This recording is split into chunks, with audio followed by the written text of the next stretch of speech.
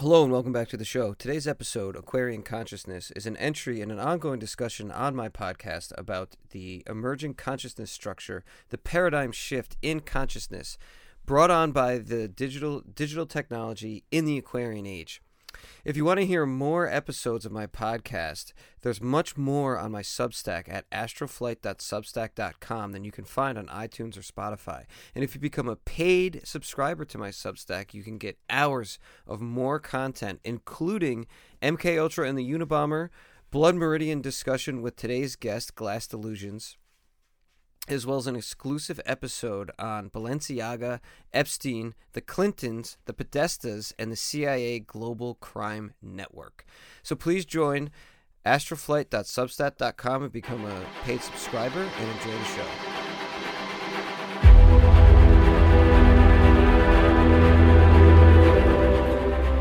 The internet is an ocean that we invent as we explore it. In the murky darkness of virtual places, there could be dragons, shoggoths, leviathans. Certainly I have heard voices on the web who say we will discover or build a god when we reach the cyber ocean floor.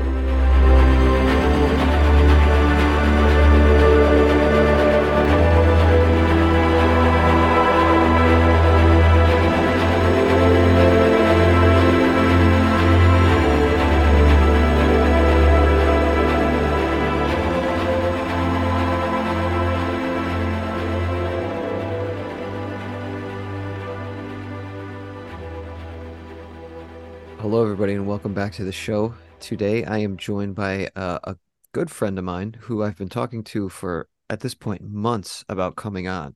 And we were finally able to coordinate it, and I'm excited to present to you Bethany Tabor, who goes by Glass Delusions on Twitter. Hello. Hi, Astral. Great to be here. Thanks for having me.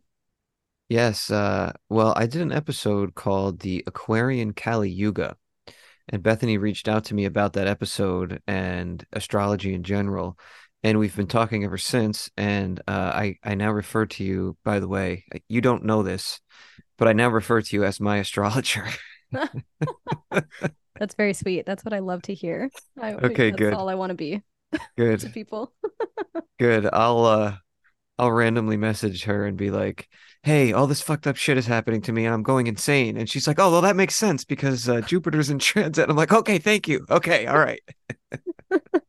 It helps. It's nice to know that something is going on Yeah. and that it'll pass.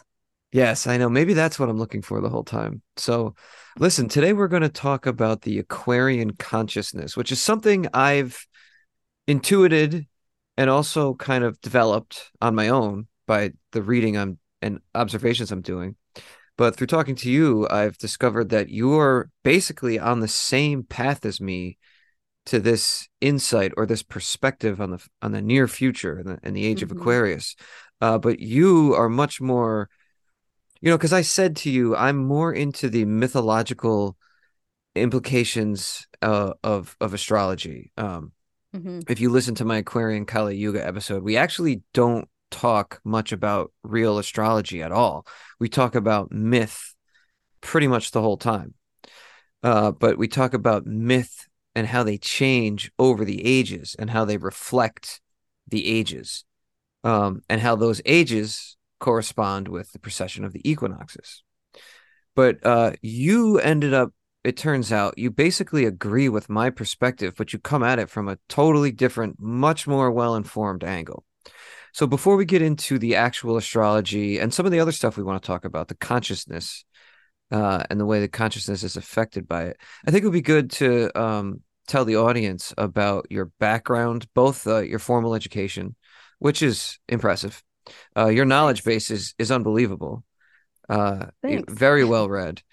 But also the lifestyle you live and where you live and, the things you share really enhance your whole vibe, for lack of a better term. So I think it would be good to tell the listener a little bit about that so they can see that I have, I don't just have some, because I don't get into the back of the classified ads astrology on dating. I consider this a real thing. So to have somebody on to talk about astrology, They need to have their bona fides, and I think you really do. Thanks. Yeah. Yeah, yeah, I'd be happy to introduce myself a little bit more.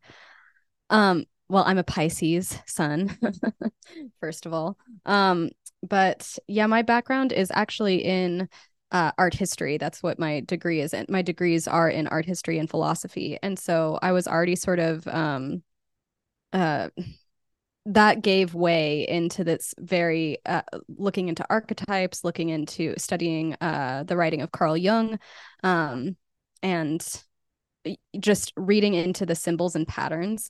As an art historian, you have to have, and also in philosophy, you have to have a really strong background in semiotics and logic, and sort of like philosophy of mind is really, really important in those fields. And so that already set me up to have kind of this brain that recognizes patterns and puts things together. And I have frequent psychotic breaks because of all the I think conspiracies that that's I get into. really what me and you have bonded over, not the astrology. It's the Yeah, frequent psychotic breaks. exactly, exactly. Yeah. Um, but yeah, and that's my early higher education. I then went on to study my master's degree was in I was doing really specialized work in curatorial studies around performance art from the early 20th century, sort of early 1900s into the 1970s. But that kind of gave way to, it was a really self-directed study, self-directed master's degree, and it kind of gave way to what my core research was actually comparative anthropology of death, where I was just studying all kinds of different like death and dying rituals around from different cultures, from Eastern and Western cultures. And I so didn't even know that about you. That's amazing. yeah, yeah, it's a weird sort of dusty corner of my life that I never I I sort of have put it into practice. When I was living in New York, I produced a performance festival at the cemetery in Brooklyn at Greenwood. Yeah, that's a Um, beautiful. That's a beautiful place. it's it it's incredible, and they are Yeah. really they're really into turning that into like a cultural museum space, Mm. because the when the president took over of Greenwood, he in the 90s, he sort of saw a timeline of when they were going to have to stop burying people, and so he knew that they were going to have to figure out how to pivot their business to keep making business. So he decided to bolster up the cultural um, the activities there, the programming there. And something that I believe, I really do believe this, is that people's relationship to death is really important for how we function as a society. And a lot of, I mean, you hear so many people talking about the ills of modernity, and and all these things, all the ways that modern society has sort of degraded us as a functioning people. And I fully agree with that. But I think that the crux of that, it's not just like abstract art, it's not just modernity in general, it's actually a degradation of our relationship to death. Once it was during the Civil War when embalming became a thing, when embalming was invented, and it completely fundamentally changed people's relationship to death. People used to die inside the home, and you used to have wakes and funerals inside the home, and that does not happen anymore. And that is like, for me, that's the breaking point of where modernity fucked everything up. Anyway, so that's like, yeah, one corner of my life.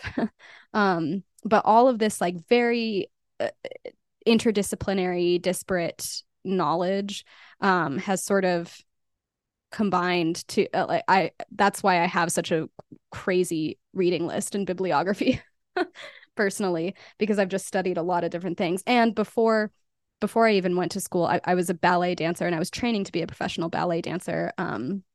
And I decided broke my foot in the middle of audition season when I was 17, so I decided not to be an athlete. But that whole like world is also a big part of who I am, and um the history of the dancing world is a big part of everything too. Yeah, So and we've talked about that. You're mhm. unbelievable. And we could do a whole episode on dance. Just, I mean, and death now too. Yeah, Yeah. You yeah, you yeah, need your go own deep. podcast, actually. Yeah, yeah, one day. One day. Maybe I'm a better pontificator rather than a writer. I'm trying to be a writer, but Yeah. maybe I should just talk. I started doing this because I don't have time to write. I Yeah. tried to, and I just it's so much harder to sit down and hammer that out and like Mm-hmm. revise it than it is to just have a conversation. So you're Mm-hmm. gonna have to just come back. That's all there is to it. Because we're not gonna talk about Happy to. any of this today, but it's Right, right. Happy to. Oh I yeah. can Well, I guess I should also just say after I've been working in the arts sector in New York, I started studying astrology in like mm, 2016, 2017. Um, and again, it's this education in art history. It sort of was a coming back for me. Uh I also was studying tarot, and I came to tarot as like in a very academic way before I started reading for people. And yeah, it just sort of makes sense because in tarot you're analyzing the images as much as you are memorizing what they signify. So that it came around the horn after departing from art history, just like came back around with the occult and astrology and tarot.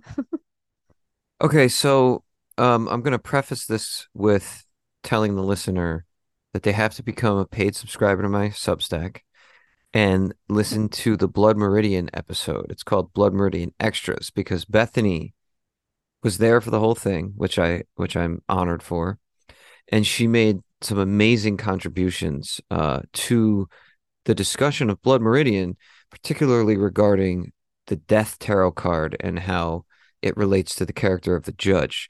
So you have to go listen to that. She's fantastic. But we also talked a lot about New Mexico, Mm-hmm. and you have a very active life out there. So do you want to talk about that a little bit? Both like the geology, and it seems like maybe you go mining or caving. I don't know what to call it. Uh, um, and also, obviously, New Mexico is one of the primary places in the country for observing the stars. Mm-hmm. Are you Mm-hmm. from there? You're from there. Yes, Yeah, yeah. I thought so. Yeah, I was born and raised in Albuquerque, and then sort of like ran away. I was very ready to leave when I went to school, and then came back during the pandemic, because I was a live events producer in New York, and I was there for several years, and during the pandemic I lost my job and just figured that it was a good time to end the chapter. And I came out here and I found work essentially for the Department of Culture, basically. So I live in Albuquerque, but I work all throughout the state. And so that's why I'm traveling all around New Mexico all the time. And I it requires me I learned so much about New Mexico history, and so it is a very, very active part of my life for sure. And outside of my actual job, I'm really into it is so esoterically rich out here. I feel like New Mexico is a huge portal. I mean, there's all sorts Mm, of everything. Like, as a conspiracy theorist, like, shit just comes alive in New yeah, Mexico. yeah. It's insane. I mean, you start to and now, especially, I mean, here it is July 2023. So Oppenheimer just came out, and now it's just like a huge like upswing of discussion and discourse again Awesome. about all of that. And so yeah, it's a really, really insane place to live. I also, where my apartment is now in Albuquerque, is down the street from the Rosenberg house. So the Rosenbergs were part of the KGB spies I didn't who, realize they were in New Mexico. yeah, yeah. Um, yeah, they were spying on the labs basically. And there was one of the scientists who worked for Oppenheimer was paid off, and he communicated with the spies. And it was crazy because the Russian spies all got executed by electric chair, but then this German scientist, he like spent 9 years in prison, and then he went back to Germany and like had an illustrious career as a physicist. It was crazy.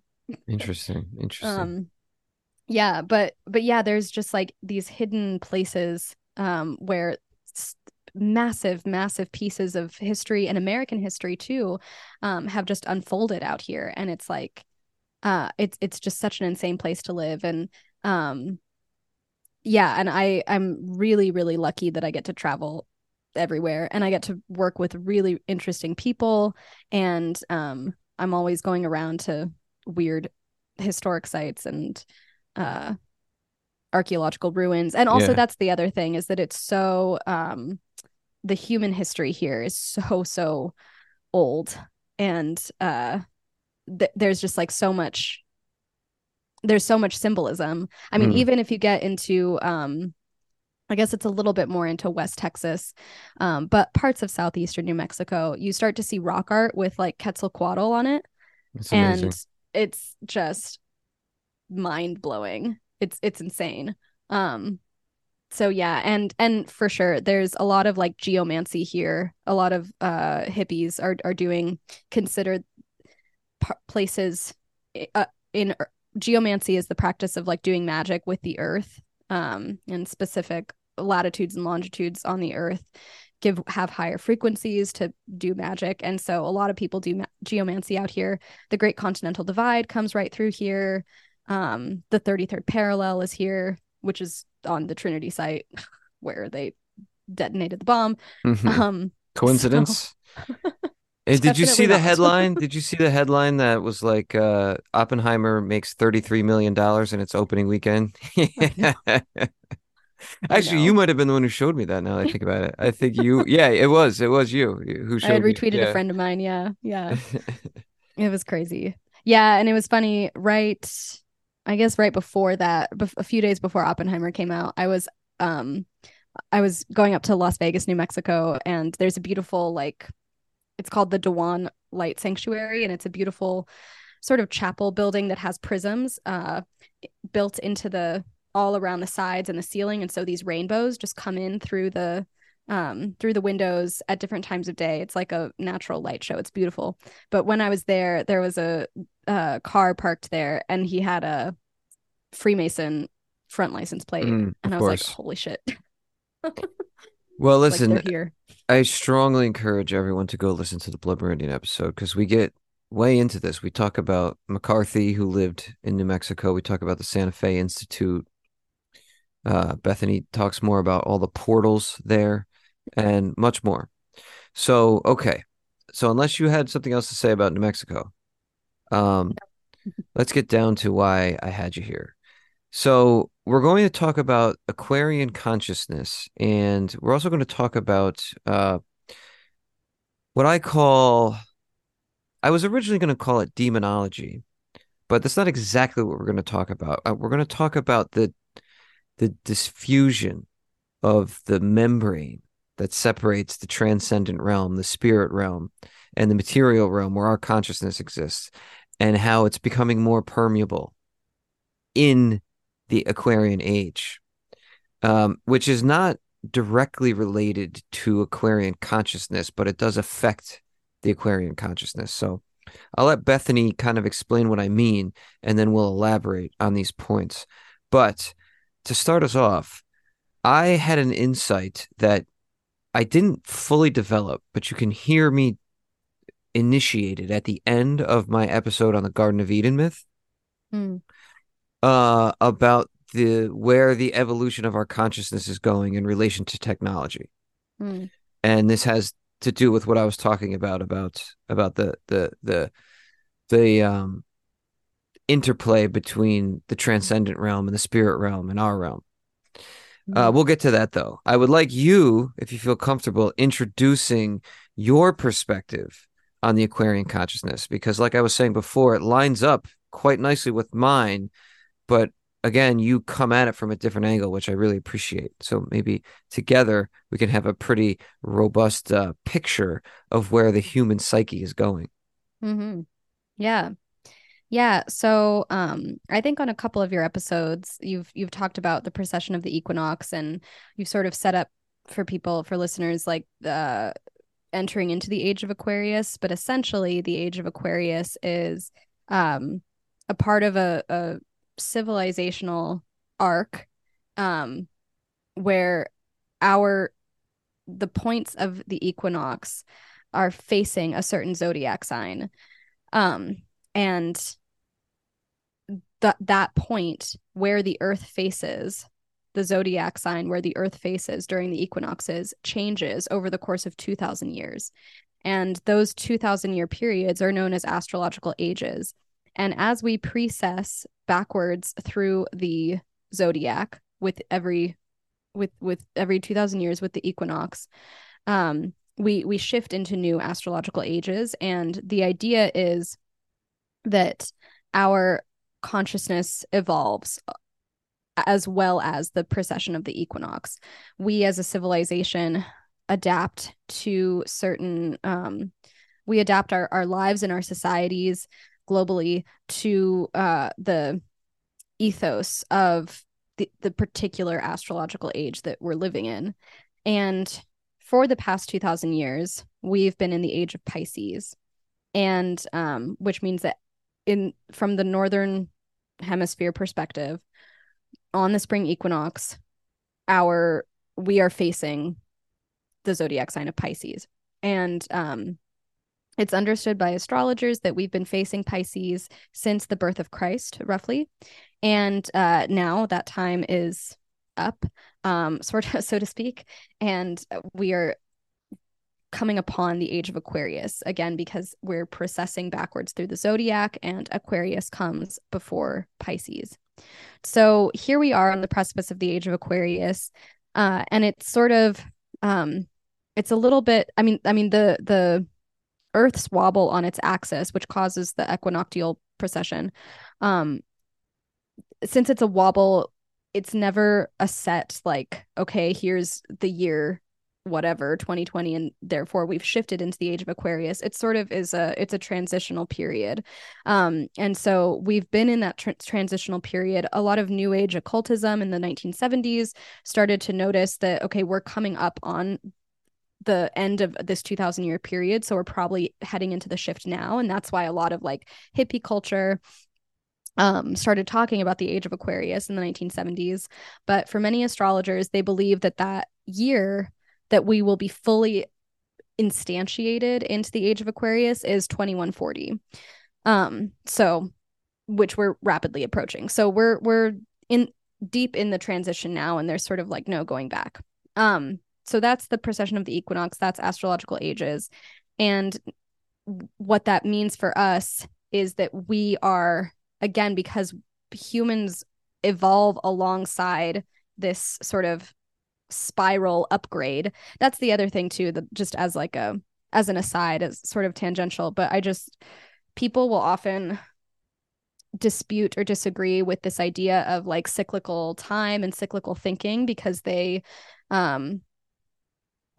don't want to have just a constantly repeating cycle. Like a lot of people disagree with cyclical thinking because they're like, what would be the point if we just live in cyclical time, because we're just repeating over and over again if we're just moving in a cycle. But that's not true. This time is not just a flat circle. It's also sort of a cone shape, or like a conch shell shape, where we're spiraling, and it is a circular pattern, but we're spiraling upward or downward. I mean, I guess, we could be spiraling into like disaster, but I'm a little bit more optimistic than that.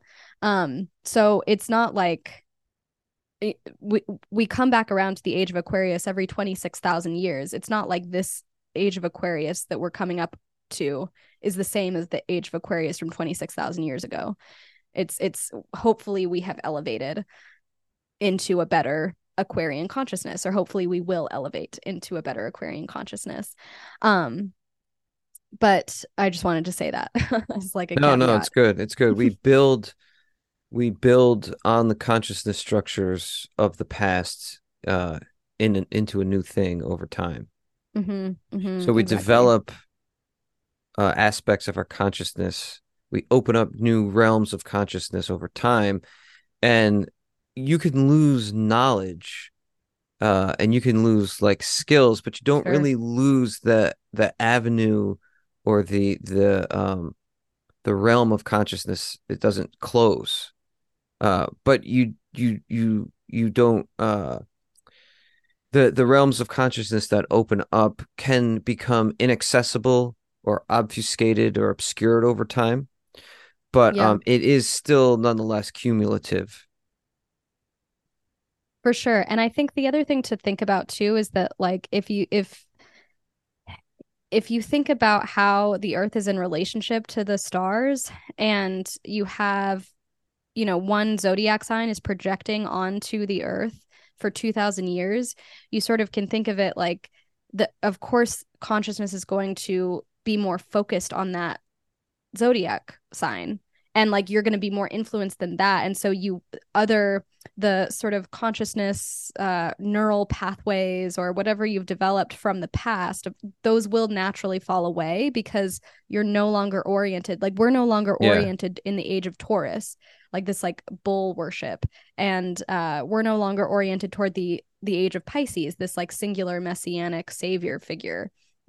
Those practices will sort of die away just sort of naturally because that's just not where we're facing. And you can sort of think of it like when you're facing the sun versus facing away from the sun. Like when you're facing the sun, you can feel the heat and it radiates, that UV radiation is really hitting you. But then when you're in the shade or when you're turned away from the sun, if you're facing the east during sunset or whatever, like you're no longer facing the sun, you don't feel it. You feel the absence of that heat. And so you can think of it sort of, that's a good analogy. Like if you're facing the sign of Aquarius for 2000 years, you're going to embody Aquarian aspects, and Piscean aspects are going to fall away. But the other thing about that I want to set this conversation up with about the age of Aquarius in particular is there's also a sort of polarizing relationship with the zodiac sign that's 180 degrees away from Mm-hmm. Aquarius, Mm-hmm. which is Leo. And you sort of the two sister zodiac signs, the signs that are across the wheel from each other 180 degrees, they're two sides of the same coin almost, and you kind of can't have one without the other. When you're facing the age of Aquarius, Leo is sort of present by its absence in a weird way, is like you're totally oriented toward Aquarius, so all of the aspects of Leo are sort of like they make themselves known because you're specifically facing away from them. You sort of like, I don't know if that is a totally skitzed out thing to say, but that's the sort of paradox Well, it's like the of negation or the antithesis. yeah, exactly, exactly. And what I like to my sort of hypothesis around Aquarian consciousness and Mm. how I like to think is human civilization during the age of Leo, which would have been about 12,000 years ago. So this is all based on like the alternative history theory that human Yeah. civilization is much, much older than we Yeah. actually think it is. Graham Hancock fans will know what you're talking about. Yeah. So that's just like, that's also a caveat. I just want to set that up. Like, we Well, are no, much older. explain. No, but finish that thought though about what's the idea here? What was happening? Yeah, What was from in supposedly Leo. happening So 10,000 BC during the age of Leo? yeah, so during the age of Leo, we come into Leo is the zodiac sign of the individual, the ego. Um, it's the ruler of the fifth house, which is creativity, which is usually like creativity is fueled by an individual person, a singular person, and Leo is all about the I.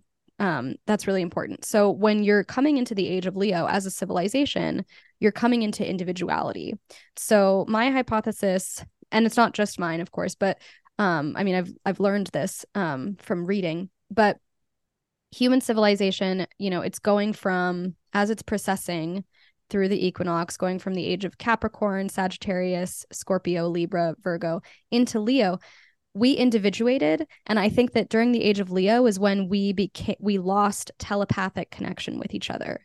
I think that all of the astrological ages prior to Leo, our consciousness was inextricably linked to each other.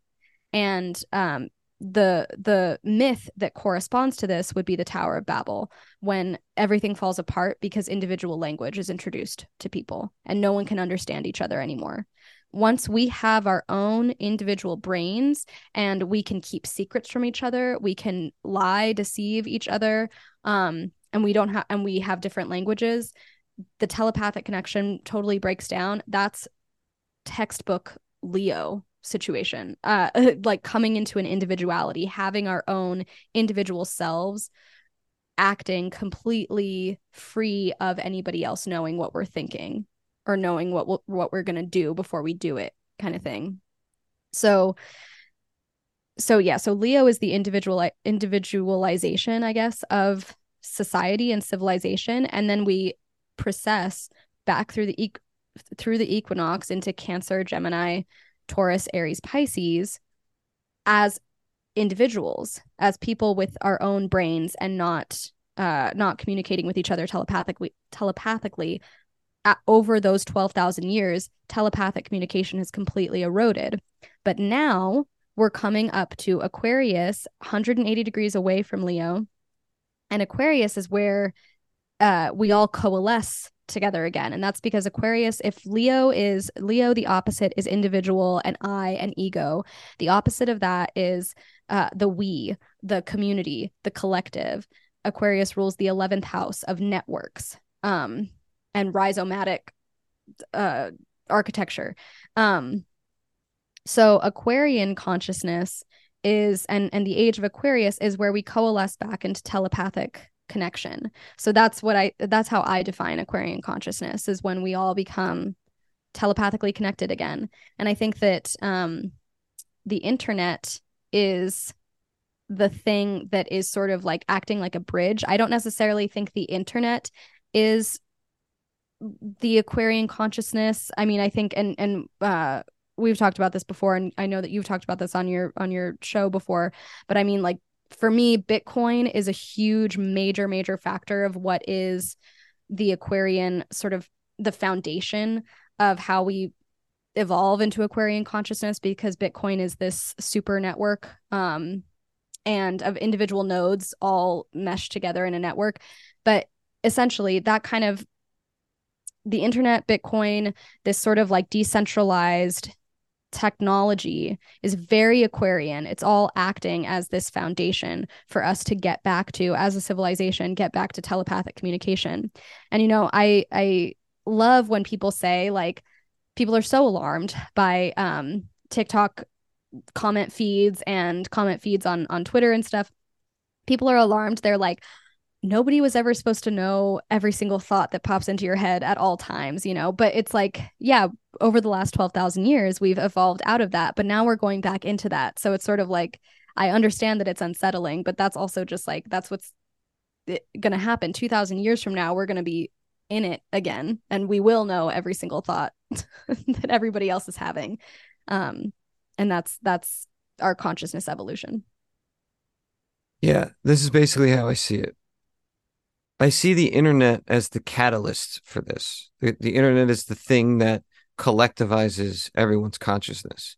Mm-hmm. Yeah. And technology in general, and I mean all technology, rudimentary, the wheel, warfare technology, all technology throughout human history is part of the thing that creates these consciousness structures that I was Yeah. talking about. And I'm really glad you used the term neural pathways. It's very important because neural pathways get fixed and they're like a muscle that gets worked out. Mm-hmm. So you kind of get locked in to those certain pathways and those certain Mm-hmm. modes of thinking. And I mean, I could say so many different things here, but if you're locked in, the way I see it is that thoughts, for lack of a better term, but you could call Mm-hmm. them entities, are coming in and out of your brain uh, from, external sources, be it telepathically, telekinesis, or just be it hearing people talk, reading people's words, uh, picking up on other people's, vibe, affect, mood. All those things affect your thoughts and affect your thought patterns, and they affect your mood. And when you're locked in to a certain neuro, you know, pathways, it blocks those things out. Mm-hmm. This is why things like prayer and chanting are so important. Because Yeah. when you're repeating the same prayer, the same chant over and over and over again, you're locking your brain into this pattern, and it keeps this external stuff out. Mm-hmm. It's like a barrier. It's like a protective barrier, and you're less susceptible to suggestion and to demonic influences. Yeah. And you know what's amazing about that is there's a great book called The Holographic Universe Theory by Michael Talbot. Yeah, He yeah, I've heard of this. I never read it. he wrote it in 91, I think. And he's just taking the holographic universe theory. At that point, it was completely disputed. And he's just examining in each chapter, he's examining different things about to support a holographic universe. And of course, that theory is that we project our own reality, and reality is not something that is completely external to us. It is something Mm, that we are in communication with at all times, which is like very astrological too. I mean, this idea of um the zodiac sign that is projecting onto us affects us, and we affect it, and it's constant communication. That's very holographic universe theory. But in any case, he has one particular chapter. It's an incredible book. I highly recommend it. But he has one particular chapter about religious cults that do these sort of that put themselves into trances, and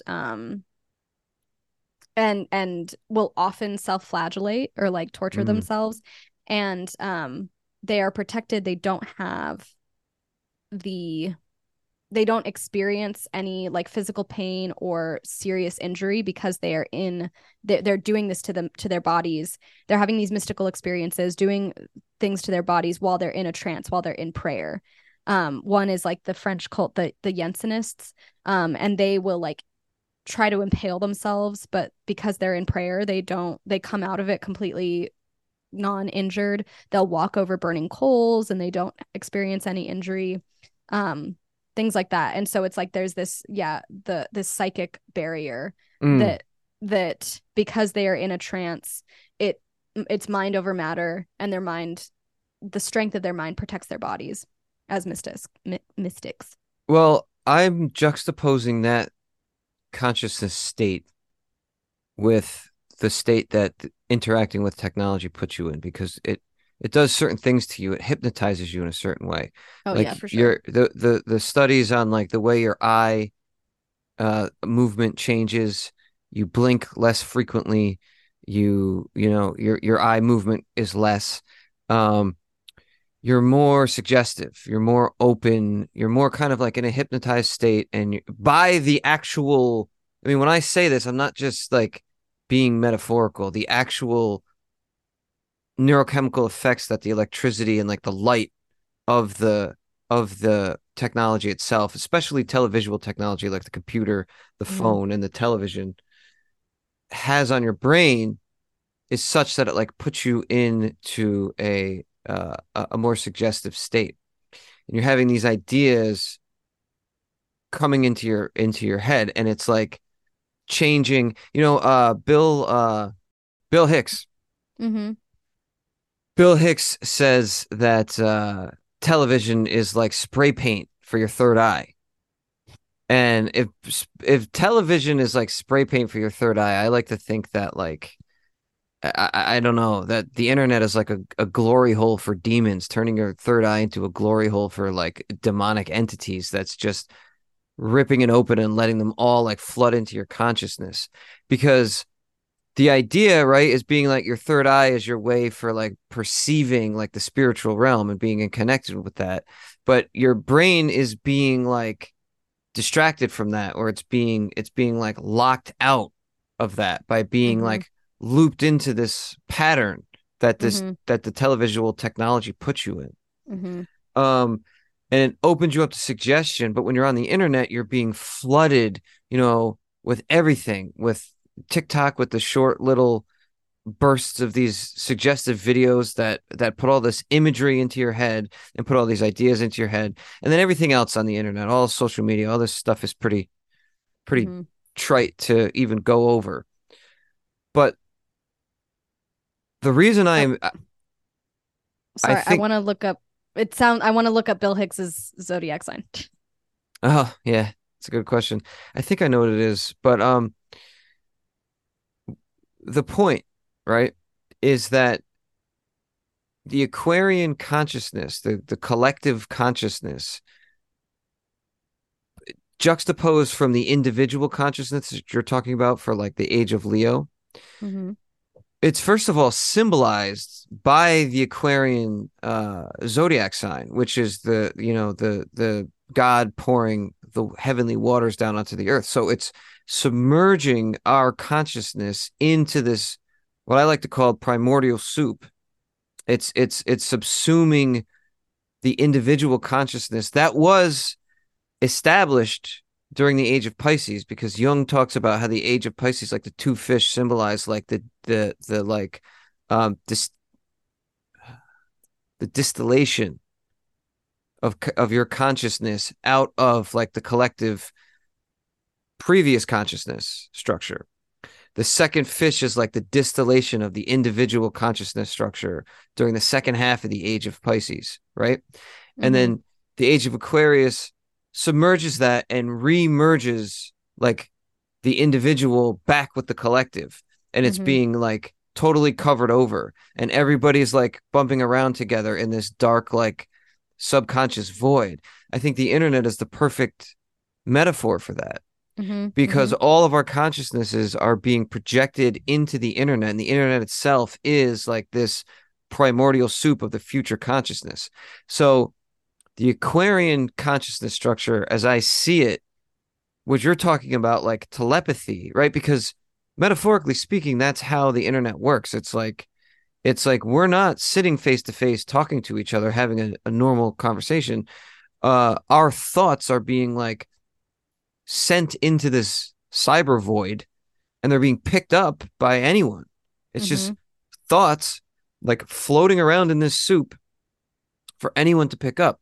And Mm-hmm. that's like the breaking down of the barrier of your own personal consciousness that's able to like filter this stuff out. Instead, it's just like floating around, and your like disembodied consciousness is in this like cyber void, and it's like as if you're on the astral plane, Mm-hmm. where Mm-hmm. where on the material plane there's like definitive entities that are protected by barriers that can only interact with each other through like different material mediums like sound and vision and touch. Mm-hmm.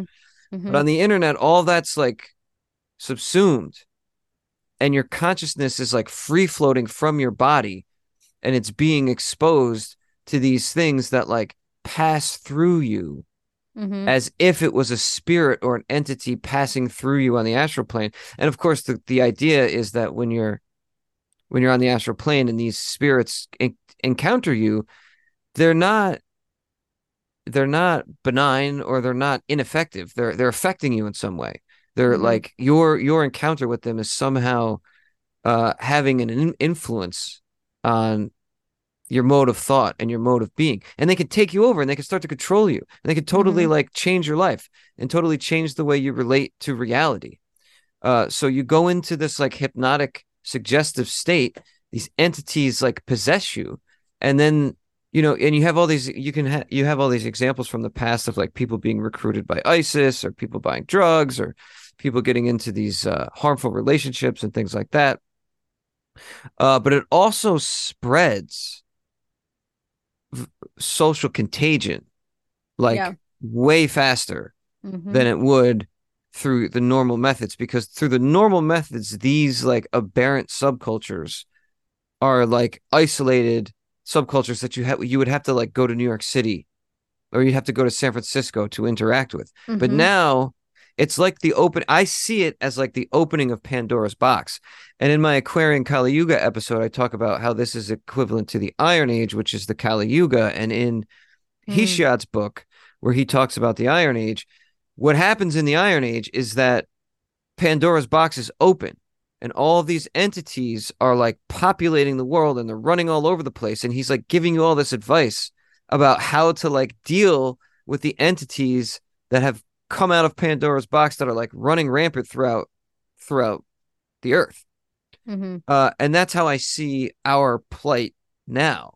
That all of these things that were contained and that were kept as like subcultural nodes all over, different geographic locations are no longer contained to there, and they're being like spilled out like Pandora's box all over our society. And they're like, it's like demonic possession, basically. Mm-hmm. That the person who's geographically far away from the nodes of these things, these centers, of this like rot are being exposed to it online, and it's like totally taking them over. And just to kind of finish up what I'm saying is that the telepathy that you're talking about and like the collective unconscious, it's becoming a real thing, like a physical, it's like finally been physically manifested into Mm-hmm. reality, because the collective unconsciousness is a realm or a dimension of reality, right? And then the collective consciousness, that all the collective people who individuate and develop egos, creates a collective consciousness, which is, Hegel's whole concept of like spirit. Mm-hmm. Mm-hmm. The sum total of all the individuated consciousnesses create a new realm of consciousness that is a distinct historical novelty that is going to produce new things, new ideas, new thoughts, new ways of being, new modes of thought. And the internet is itself a new dimension of consciousness that is like an externalization, right, of the collective unconsciousness, but it's also a whole new reality. It's really a whole new reality Yeah. where all these things exist. Yeah. Yeah. And yeah, and actually like I just keep thinking about Deleuze. Deleuze would describe it as that's the plane of immanence. And he's taking That's that from exactly right. Spinoza. Yeah. That's Yeah. exactly what it is. The plane of immanence has become real now. Yeah. Yeah, we have fully developed it. Yeah. Or we're awakening to it, I guess. I mean, I guess you could argue that the plane of immanence always exists, but it's just like in a time from the age of Leo up until now, it's been way more textured and we were not as aware of it, but now we are way more aware of it. Well, Um, my argument is that there's different planes of immanence. So the mm, plane of immanence in, like, you were talking about like the age of Leo, like prior to that, everybody was telepathic. And you can understand this as like tribes who kind of don't have their own identity, like hunter-gatherer tribes who supposedly don't have their own identity. They're like, their minds are like an interlocking fluid piece that makes up the entire tribe. That that is one plane of immanence. And then everybody individuates and they have their own individual consciousness. And then that makes up the collective consciousness of that community. And that is it, another layer of the plane of immanence. And then the mm, internet and technology creates a third plane that is higher or lower, but not the same plane of immanence. Because the plane mm-hmm, of immanence, according to Deleuze and Guattari, is like where ideas come from. It's a plane of like pure consciousness. This is like where Plato's forms exist. mm-hmm, Hegel explains mm-hmm, this very nicely. It's it's the place that is external to you, but it's not external to it's external to you individually, right, but right, it's right. not external to like the collective. Yeah, and it's like where the forms come from, and we turn them in, we process them through our own individual consciousness and then express them in various ways, either through art or through ideas, or as Deleuze and Guattari say, is through concepts. It's creating concepts. They're Mm-hmm, taking things off the plane of immanence and turning them into a concept. So my argument, and I think we totally agree on this, is that during the age of Aquarius, the plane of immanence being the internet, this is now like where the forms exist, and the new civilizational or cultural forms that are coming out of that are like us accessing it and then processing it in reality. But mm-hmm. you said that there's like a transitional phase, which I totally Yeah. agree with. So the transitional phase appears chaotic. I mean, I've talked about this on my show before, so I'm not going to belabor it. But the transitional phase is when all the chaos and all the bad stuff happens because it hasn't been sorted out yet. And there's an essay I have on my blog. I can't believe I forgot the name of it. But I talk about how everybody's in this one mode of consciousness in the earlier era. And then when they're shifting, there's a paradigm shift to go into the new mode of consciousness. Some people like go insane during that shift because their Mm-hmm. consciousness structure breaks down and is reformulated into a new consciousness structure. And they like, some people don't come back from it. So that's why you Mm-hmm. start to see novel mental illnesses or mental illnesses that were like really like a brush fire, very, very small, like not really prevalent throughout the population. They all of a sudden become epidemics. So like during the postmodern era, schizophrenia. During the late modern era, it was neurosis. And Mm-hmm. then the postmodern era was schizophrenia. This is all from Deleuze and Guattari. I mean, their Mm-hmm. book is Mm-hmm. called, well, this is actually from McLuhan, but they Mm-hmm. develop it. And I have a lot more to say about McLuhan, but I want to let you come back in. So these mental illnesses, like rapidly proliferate during the interregnum phase, during the interim phase. And now for the digital age, it's autism. And the reason why it's autism, Mm-hmm. by the way, is well, I'll explain that. I want to let you respond. But my Uh, point is these people don't come back. These people right, don't come right. back. They develop these mental illnesses and it like traps them and they're lost. And you have to go through a cycle of like a couple generations before the new consciousness crystallizes itself and establishes itself and the new mode can like get up and running. But during the time frame, like people like us have to deal with the problems that arise. And the Yeah. things we see are like mass shooting, genital mutilation of children and Yep. adults, Yep. suicide rates, the opioid epidemic, the fentanyl epidemic. Like these are the this is the what's the word not The collateral symptoms. damage. This Oh is the yeah. collateral damage of the paradigm shift in consciousness. Mm-hmm. Mm-hmm. So again, I didn't mean to rant at you. I want you to, you're my guest, so please respond. It's Um your turn to talk. Go. Talk about autism, right?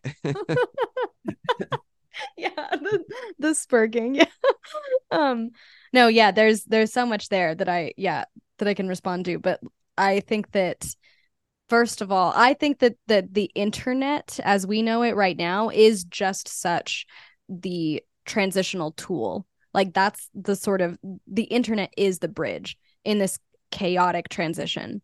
And I mean, if you think about it, yeah, this using this as an example of like what we're doing right now, just speaking over the internet via video call is like insane because in material reality, I am alone in my apartment. You are alone in your study, and and we are just talking like in the age of Leo and back. We're just like two individuals talking into nothing. I'm like from the perspective of whoever is like outside my apartment and can hear outside my window. I'm just like talking to myself.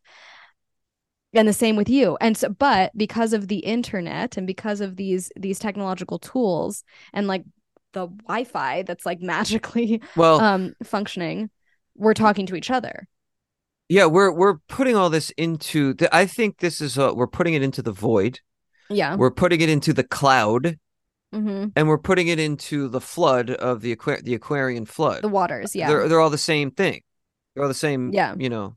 Go on. Yeah, that same substance exactly. And there's just tools that sort of transmute it. What I think, I mean, my idea of like everything pre-age of Leo is that there were also the tools that facilitated the telepathy or whatever. Like I don't necessarily, I think that they were a little bit more refined than this. I think that the internet is a really clunky tool. Also, I think that the internet is controlled by people who know about this, who know about the precession of the equinox, they know about the civilizational arc, they know how to control the universe. The internet is the internet is demonic because it's being controlled by demonic people who want to control everybody else. And I have a much more optimistic view of like once we get past this transitional phase, decentralization and the internet, this is also why I'm a Bitcoin maxi too, is like decentralization, you operating as an individual node as part of a collective network, you should have full autonomy over everything. You should be connected and tapped into the network, but you are still your own individual node and you still have your own agency, and there are ways to protect your privacy. That's again, Bitcoin is just like the most obvious Aquarian metaphor here, is because you still have like your privacy and everything is masked in a Bitcoin transaction. Everything is masked by a specific, you have your private key and then you have your public key and your public signature, whatever, on the transaction. So you are plugged in and everybody's connected, but you still maintain your privacy and your personal sovereignty. The internet does not give that to you. And I won't get too skitzed out, but but the internet is owned, operated, invented by people who understand fundamentally what's going on. They understand that the age of Aquarius is here and we're transitioning into it, and they want to control us into developing all the illnesses of everything that's bad. And they want you, and also they want you to believe, I mean, this is also why pop astrology has been made it's been made, over feminized and made into something that's just for like, oh, it's just your sun sign or whatever, made into something frivolous. Astrology is seen as something frivolous because nobody actually wants you to know what really is going on. They want you to just be trapped in these illnesses. They want you to be trapped in this transition so that they can better control you. They want everybody to be a part of the network, but they want a specific hierarchy of people to be able to actually harness the power that we all should be flourishing into. Aquarian consciousness is incredibly, I don't know if it's egalitarian. It might just be sort of, if I don't think that any of our political ideologies that we have now, it's sort of inarticulable. I don't think that any political ideology right now accurately depicts it, but I guess Aquarian consciousness is maybe more libertarian, maybe, Well, because again, there's like this personal sovereignty, but you're also like, you as a person, as an individual, are also like contributing with your own resiliency and your own strength. Whereas like the internet locks you into being very dependent. It locks you into a victimhood, sort of like you're a victim of your own illness. well, yeah, it like spreads these mind viruses. You use the word egalitarian. If I understand you correctly, maybe we could just use the word collectivization because it is Yeah. collectivizing our consciousness. Mm-hmm. And, there are people who can like navigate it and not become susceptible to it. Yeah. It's younger people who are like having their consciousness developed and shaped and structured by the internet that are like going to be the new paradigm. Mm-hmm. Mm-hmm. And it's screwing them up in certain ways, obviously, but I'm not totally negative about it because some people are able to harness it and Mm-hmm. thrive like massively through it. So it's good and it's bad things. But in terms of like what you were saying about the people who run the internet, the way I see it is two different angles here is first of all, I agree with you that there are people involved with what's happening that plan this out and they see where it's going and they did it for a reason. And the Apple computer is the bite taken out of the rainbow apple, right? And Mm-hmm. this is referencing the Garden of Eden myth. And the idea, one interpretation of the Garden of Eden myth is that biting the apple is becoming self aware and developing an individuated ego consciousness. That because it's the knowledge of good and evil, you come out of nature, you come out of your oneness with nature, you come out of this like prehistoric vegetative state, which, prior to the fall, man was in this consciousness structure of the plane of immanence of collectivized telepathy, as we called it, which was what I was talking about before. The biting of the apple symbolizes like the development of the ego consciousness. It symbolizes the development of this self reflexiveness and the awareness that we and you are separate from nature. So the next stage, the next development of the plane of immanence that I was talking about, the next tier, the next level in the internet, right, is symbolized by the digital apple, which is cybernetic consciousness, or like artificial intelligence, right? And what is artificial intelligence but the sum total of all of the data entered onto the internet? Mm-hmm. So it's the new consciousness structure. And when I talk about us like throwing Bethany's I having like extreme deja vu, Yeah, good. which Okay, is just perfect. Aquarian No, no, consciousness. no. Yeah, no, that's good. I'm glad to hear that. I'm not surprised. Because when I was saying before about how we're like putting our thoughts into the void, into the cloud, into this primordial soup, right? They're not just floating around doing nothing. They're being picked up by the artificial intelligence and synthesized into this new consciousness. All right. And Yeah, it's being yeah. synthesized into this new consciousness structure and this new consciousness being. But the other thing that's happening at the same time as this, right? This is why Elon Musk is like obsessed with Neuromancer in the book Deus Ex, because that's what happens. They make us super consciousness being through AI, and it's in the book and in the game, and it's like manipulating humans to help achieve its own ends, right? And Hmm. people like the Blade Runners or Case, the Neuromancer. These are these like paladins, the knights of the digital age, who are able to like navigate the cyber realm, which is being lorded over by this evil wizard of the AI. And somebody like Elon Musk sees himself as somebody who can like navigate all this and like overcome the super consciousness and like control it, as Hmm. opposed to having it control him, which is what happens in Neuromancer. It tricks them into like helping it synthesize itself into the super being. So that's what they're trying to do. They're trying to collectivize our consciousness to use it to synthesize it into this new powerful being. But the other thing they're doing is harvesting our data, because it's Hmm. like we're shedding this while we're on the internet, and then they're picking it up and selling it to make money. It's like the new oil, they call it. Data is the new oil. But Right. Right. the theosophist Rudolf Steiner talks about interacting with the Also a astral. Pisces. Was he a Pisces? Yes. Yeah, they're low key becoming my new favorite sign. Uh, Go on. Sorry. they he basically says that like your physical body is here and your conscious brain can be on the astral realm at the same time, right? Hmm. And now we need to get into this later, but the he's the one who talks about the impermeable membrane, like there's impermeability defines the material plane, because me and you can't, like, we bump into each other and we like knock apart. So we have to, like, in order to like integrate our brains, we have to talk to each other and have like eye contact and gestures and hand movements and things like that. But Hmm. on the astral realm, according to him, like, you don't have any of these external cues. You it's all pure consciousness, Right. and You just know. entities can pass through each other.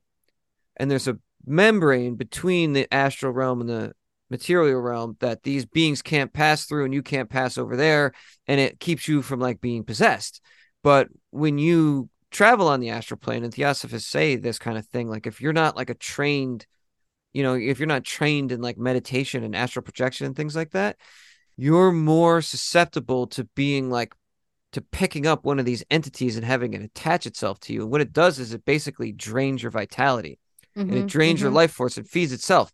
This is exactly what data harvesting is. Yeah. If And you I think that don't that's what the protect internet yourself, does. that's exactly what the internet does. Hmm.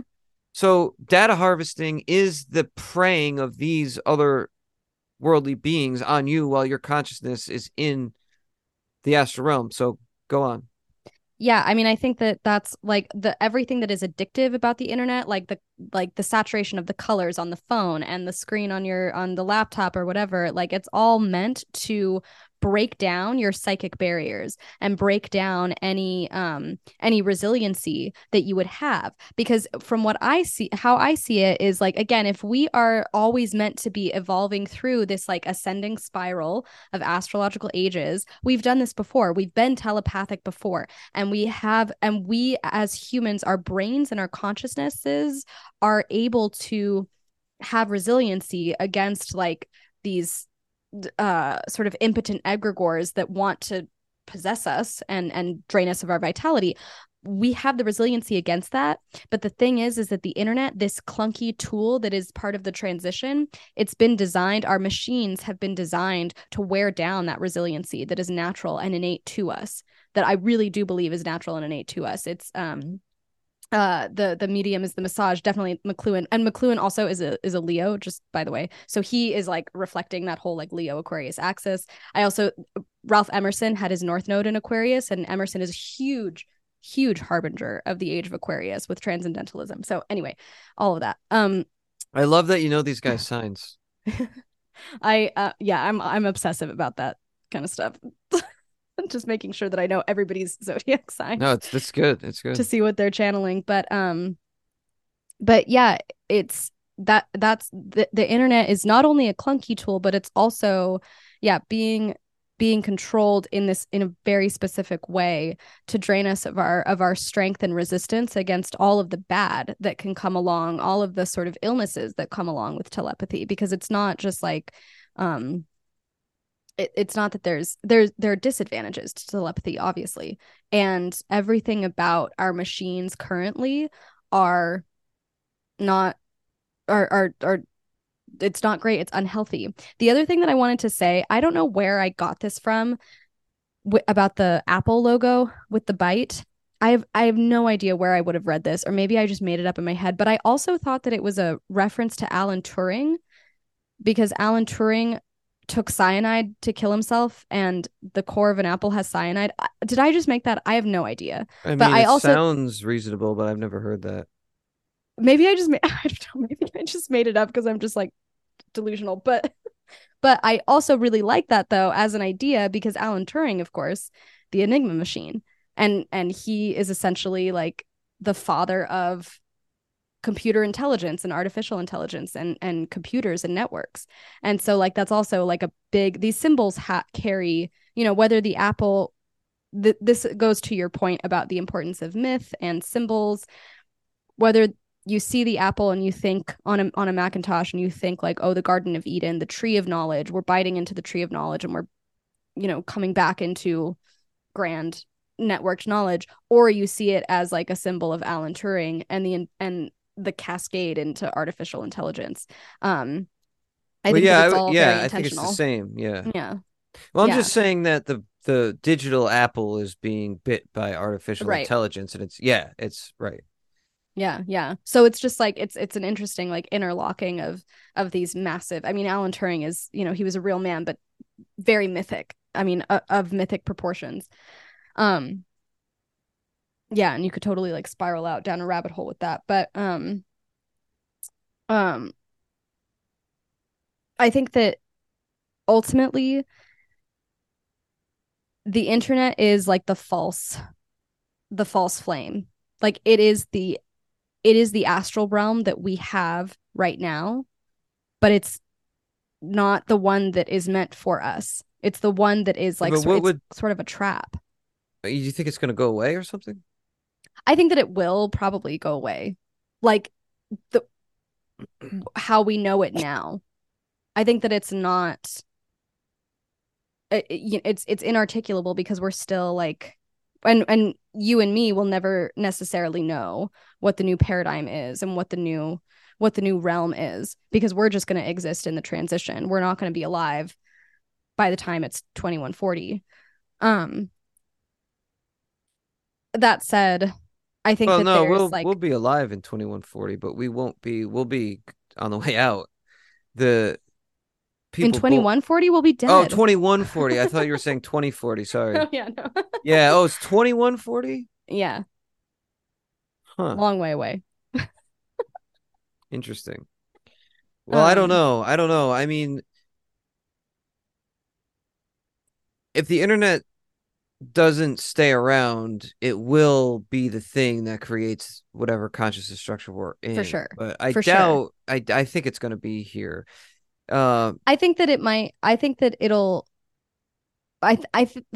My caveat, my disclaimer is that like it's gonna morph into something that's completely different. I mean, right now we interface with the internet by we hook up a router into the Wi-Fi and we have our devices and we just like log on.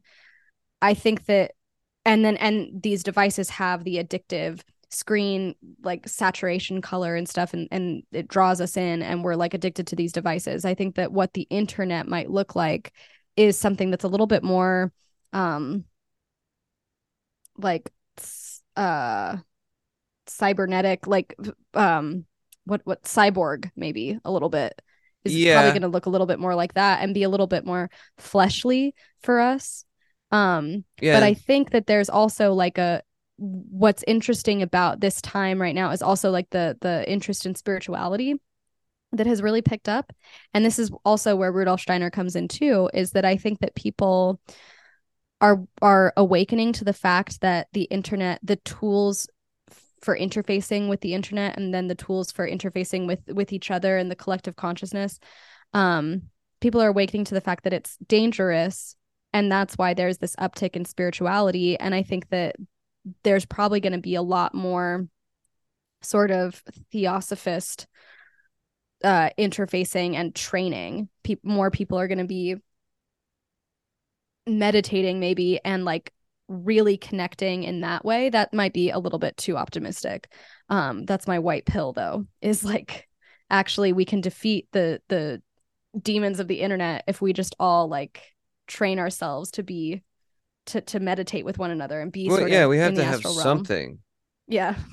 We have to have something. I mean, Yeah. like I was saying, chanting does that. It creates like this, it locks your brain into this like positive reinforcing mode of thought that creates like a vibration that can't be penetrated by, you know, lower or darker forces. Um, Mm-hmm.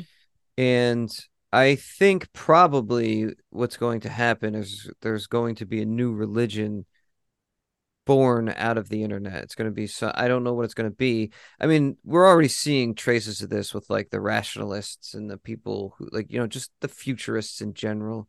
They consider Mm-hmm. themselves materialists, but it has the basic structure of a religion, and the way they look at AI. I mean, Musk himself and all of them, and the whole Rocco's Basculus thing, Mm-hmm. looking Mm-hmm. at AI as this like super being, this omnipotent, omnipresent super being, which again really is just made up. You know, it's like the body of the Leviathan. It's made up of all the human thought that's put online, all the data, and your thoughts when you put them online. You know, you type them out or put them in a video or whatever, becomes data. It becomes raw data. It's sort of like transposed into that. And what was the other thing I was going to say? The religion. Hold on. Fuck. I hate having to edit. Oh, did you have something to say? No, I think I think that it's really interesting to think about, like it's something that I haven't given a lot of thought to, but yeah, this like the fact that AI is learning based on what we're feeding it. I've thought about it a little bit, but it's just like, is what's going to happen when like AI is just like referencing it back to itself? Like um there's going to be a point where like it's going to become just so self-referential that it'll like implode on Yeah. itself, sort Well, of. that's why some people say it can't work. And Right, right, I don't see a way around it either. I don't see how it could become self-aware. I don't see how it could develop self-consciousness. right, It can only act out of like rote self-interest, but not in a self-reflexive way. It can only just work to like continue to accumulate and perpetuate itself. right. I think. I And don't. and I think that like, because if it can only exist based on what we give it, Right. and then if we become too entangled with it, then like there's not going to be there's well, there will be a point where there's not going to be exchange anymore. Yeah, I agree.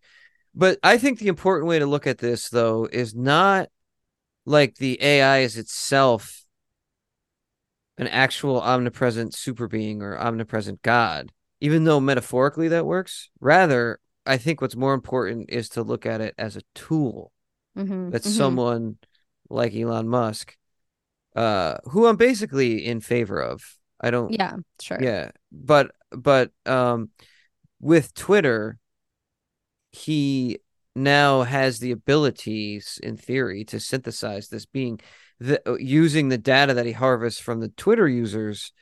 The real concern for AI would be to somebody use it as a tool. for their own ends, as Right. opposed to the AI being itself working for itself. It's a tool being used by someone who's got control over like the most powerful AI, super being that there is. Mm-hmm. Mm-hmm. But the interesting thing here is we talked about neural pathways and like chanting and like putting your brain into certain way, and you get into this like hypnotic state when you're online. Because McLuhan was talking about, here's the thing: the consciousness structures are built partially on technology, right? This is coming from McLuhan. This is from the Gutenberg Galaxy, and that he says that like typographical phonetic text printed in a linear form locks your brain into a certain way of thinking, and it makes you see the world in a certain way. The act of reading from left to right, down the page, across through the book, trains your brain, and the light is coming from behind your head and hitting the page.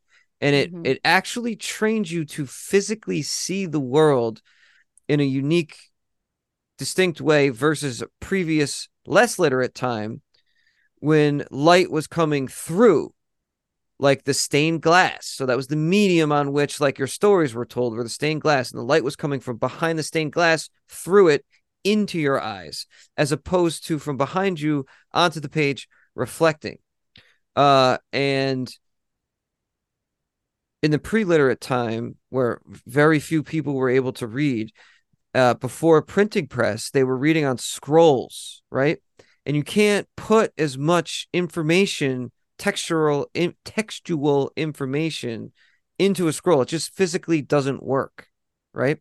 So the consciousness structure, and this is the first half of the age of Pisces that Jung was talking about, because the Mm-hmm. classical world collapsed and like the physical copies of like text disappeared and everything became oral, and people and literacy declined.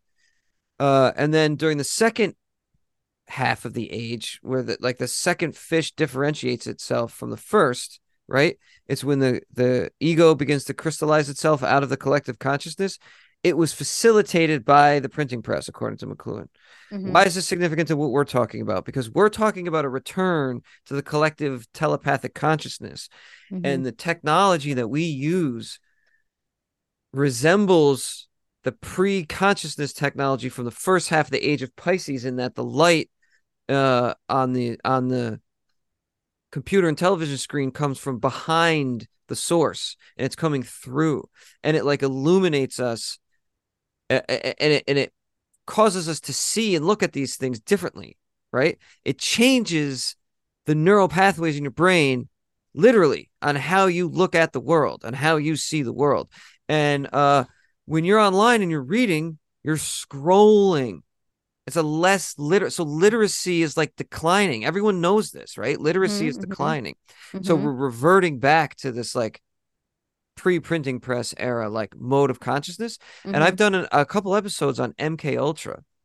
And one of the things MK Ultra stresses is dissolution of the human ego, breaking down the consciousness structure to turn you into a more impressionable, put you into a more impressionable state, and then feed you suggestion to turn you into like an automaton. Like this is Mm-hmm. literally what they were Mm-hmm. trying to do. Yes. So, and they were giving people drugs To do against their that. Yeah. knowledge for that purpose. Mm-hmm. So my argument, and McLuhan kind of gets at this. It would take a lot to explain in the Gutenberg Galaxy, but he talks about this because he compares tribal people who haven't had their brains trained to see the world in the way that we have. Mm-hmm. Look at paintings and look at movies and stuff, and they don't know what the fuck is going on. It's totally incoherent to them because their brains haven't been trained that way. Mm-hmm. And the Mm-hmm. argument I have is that MK Ultra, like the CIA, was trying to break people's brains back down to this tribal way to make them more open to suggestion and to make it easier Mm-hmm. for them to be controlled, because these barriers that I'm talking about, that neural pathways create in your brain to keep these things out, have been broken down. And then basically what they want you to do, I mean, as trite as it sounds, is like turn you into a consumer who like buys into like the politics of the day, and you're just That's right. going along, you're just being batted about by whatever like the regime wants you to think or believe. Yeah. Well, I think that there's nothing wrong with becoming less literate. Like when you're thinking about that in a literal way. Like reading, I don't think that there's anything necessarily or fundamentally wrong with just communicating through visuals and symbols. It's about how you interpret and about how we are trained to interpret those symbols. Like I think that a project like MK Ultra wants to influence how you're interpreting, and they want to make sure that you only interpret symbols in one particular way, and that it's in a way that makes you susceptible and easily controllable. Whereas, like, I think that the natural human consciousness evolution, and especially into Aquarian consciousness, is like there's ways to train your mind to have these barriers, and also to become a supremely expert interpreter. And you have this like discernment when you can see certain symbols in certain contexts. You can become a master interpreter, and you know what it means. And so it doesn't necessarily matter that people are becoming less literate, at least as so long as they become more interpretive with symbols. And a project like MK Ultra is sort of like breaking you down so that you only can interpret in one way, and you only have like one, instead of a neural network that you have in your brain, you only have one neural pathway when Yeah, you're encountering exactly. certain symbols. Yeah. And I think that what's interesting too is like there's this guy Santos Bonacci, who is like a maniac. I adore him. Never um heard of him. he's incredible, and he talks so much about the age of Pisces into the age of Aquarius. He's an incredible man, and he's a genius. And Is he like he talks living now? And yeah, he's like completely, he has like a really bizarre YouTube channel. I He calls himself an arc astro theologian. well, I gotta He's look this guy up. Yeah, I believe his YouTube channel is Mr. Astrotheology. Um and he's great, and but he's very very off grid. I mean, people like I mean, people attack him all the time. So like ideologically. So he's very off grid, very isolated, but he in like around 2012 he was giving these lectures. Those are the lectures from 2012 are what I primarily have watched about the astrological ages. And he talks about the age of Pisces specifically being a very bureaucratic age, and like everything. And he talks about like he's a crazy conspiracy theorist. He makes so many like wordplay connections. He's like the birth certificate is like the like a birth, birth, like a birth, like coming into, he talks about the Phoenicians and how they're like a seafaring society, and like the birthing, coming into a birth as like a ship. And then like he makes an association with the birth certificate. Anyway, I'm not doing it any justice because I'm not as crazy as he is. But um the point is, he talks about the age of Pisces being a bureaucratically centered age, and everything has to be set into a document. You have to have a birth certificate, you have to have a passport, you have to have I see. I records, see. and the church is the institution that takes care Hmm. of the records, and Yeah. interpolates you into this system. And so and that's what gives way to having a literate society, is because like you have to have certain documents attached to you and things like that.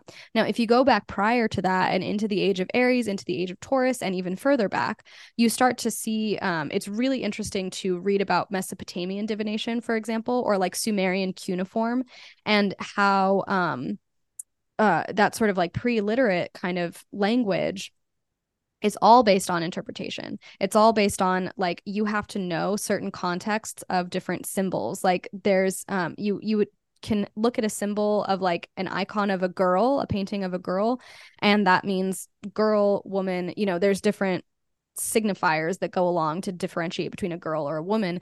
And then you can also look at a symbol for a mountain, and you would think like, and you would just think landscape or mountain. But in some Mesopotamian, or maybe it's Sumerian cuneiform, but in some cases where you see a symbol of a girl and a symbol of a mountain together, it actually means slave girl, or it actually means Mm. slave, because it's like usually slaves in that society came from rural mountainous areas outside of the city center. But like those two symbols separate didn't mean that. But then together, it creates a whole new context. And so that is like technically not a literate society, but it's an interpretive society. Yeah. And so that's like you can sort of see how the internet is a clunkier way of doing that, where now everybody is just sort of, memes, visual memes are kind of Perfect. that way. Perfect example. It's you can only interpret it, and like boomers don't know what certain memes mean because they're not like constantly seeing Yeah. these images and seeing the contexts in which they develop. Right. Well, right. So symbols are going to become way more important, and Mm-hmm. a less literate society is like more apt to integrate these symbols and like interact with them in a much more fluid way, in a much more spontaneous way as well.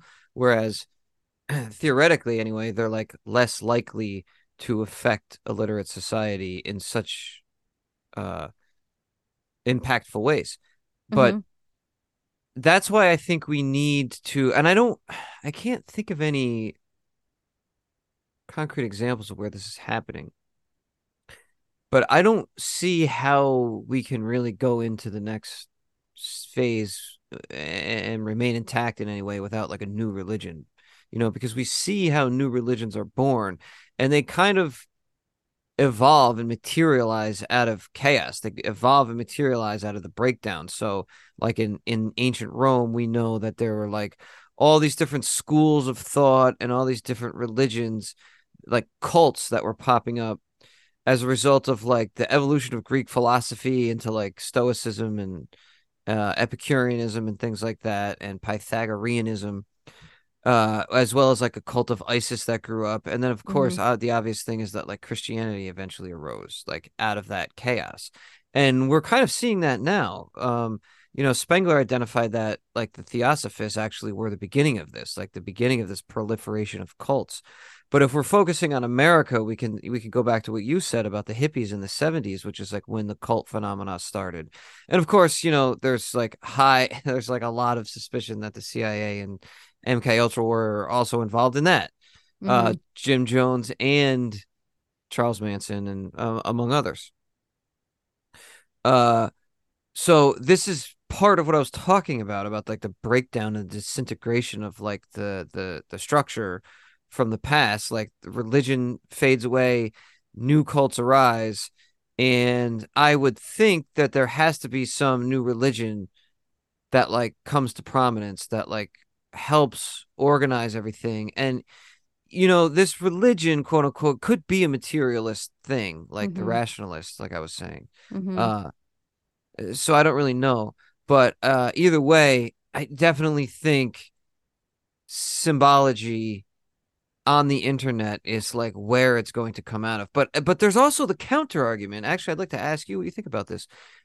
The problem with this perspective is that the internet may actually like prevent that from happening because the internet is so schizophrenic and scattershot and like distributed and things like are like so like instantly dispersed and ephemeral that like something can be like mega mega mega viral and it'll still be stuck in its own little like lane that like you know at the end of the day when you see a video on YouTube that gets 2 billion views or a meme that gets 500,000 a million likes, that's actually a drop in the bucket, Right. and they're only popular for 12 hours, Yeah. and then they Yeah. fade away and never come back. And like that's why time feels like it's speeding up because these things like arise and disappear. So that the very nature of the internet may actually preclude anything I'm even saying. It may like actively prevent this from even happening. And it could just be this like I don't know. I mean, I guess the pessimistic view is that it would just be this continued like disintegration of like the psyche into this like primordial soup and then just stay that way. Yeah, I think that that could be a pessimistic view, or it could also be a nice, like, if you think about the goal of meditation or the goal of enlightenment is to just like let things pass over you, um, like let it roll off your back kind of thing. And it could be like in when you're fully instantiated in the astral realm and and your mind has access to every single thing that's going on, you have ideally you would have the full autonomy over your brain to just be like, okay, I can filter that out. Like Yeah. Oh, there's can I ask you a things quick constantly question? happening. Yes, yeah. Don't you think there has to be some, and maybe you kind of already said this, like you kind of have to like train yourself. Oh Like, yeah. yeah. Yeah, yeah. You have to be able to you have to have a mind resilience. I don't think that this is necessarily it. I think it's hard to explain the paradigm before we fully become a part of it. But like my speculation is like I call it like a spiritual warfare, which I think that like in a sort of Christian way is like, oh, there's demons coming at you and we have to exercise it with the power of the Lord or whatever. Mm, I don't necessarily mean it like that. I think that it's a spiritual warfare in the sense that like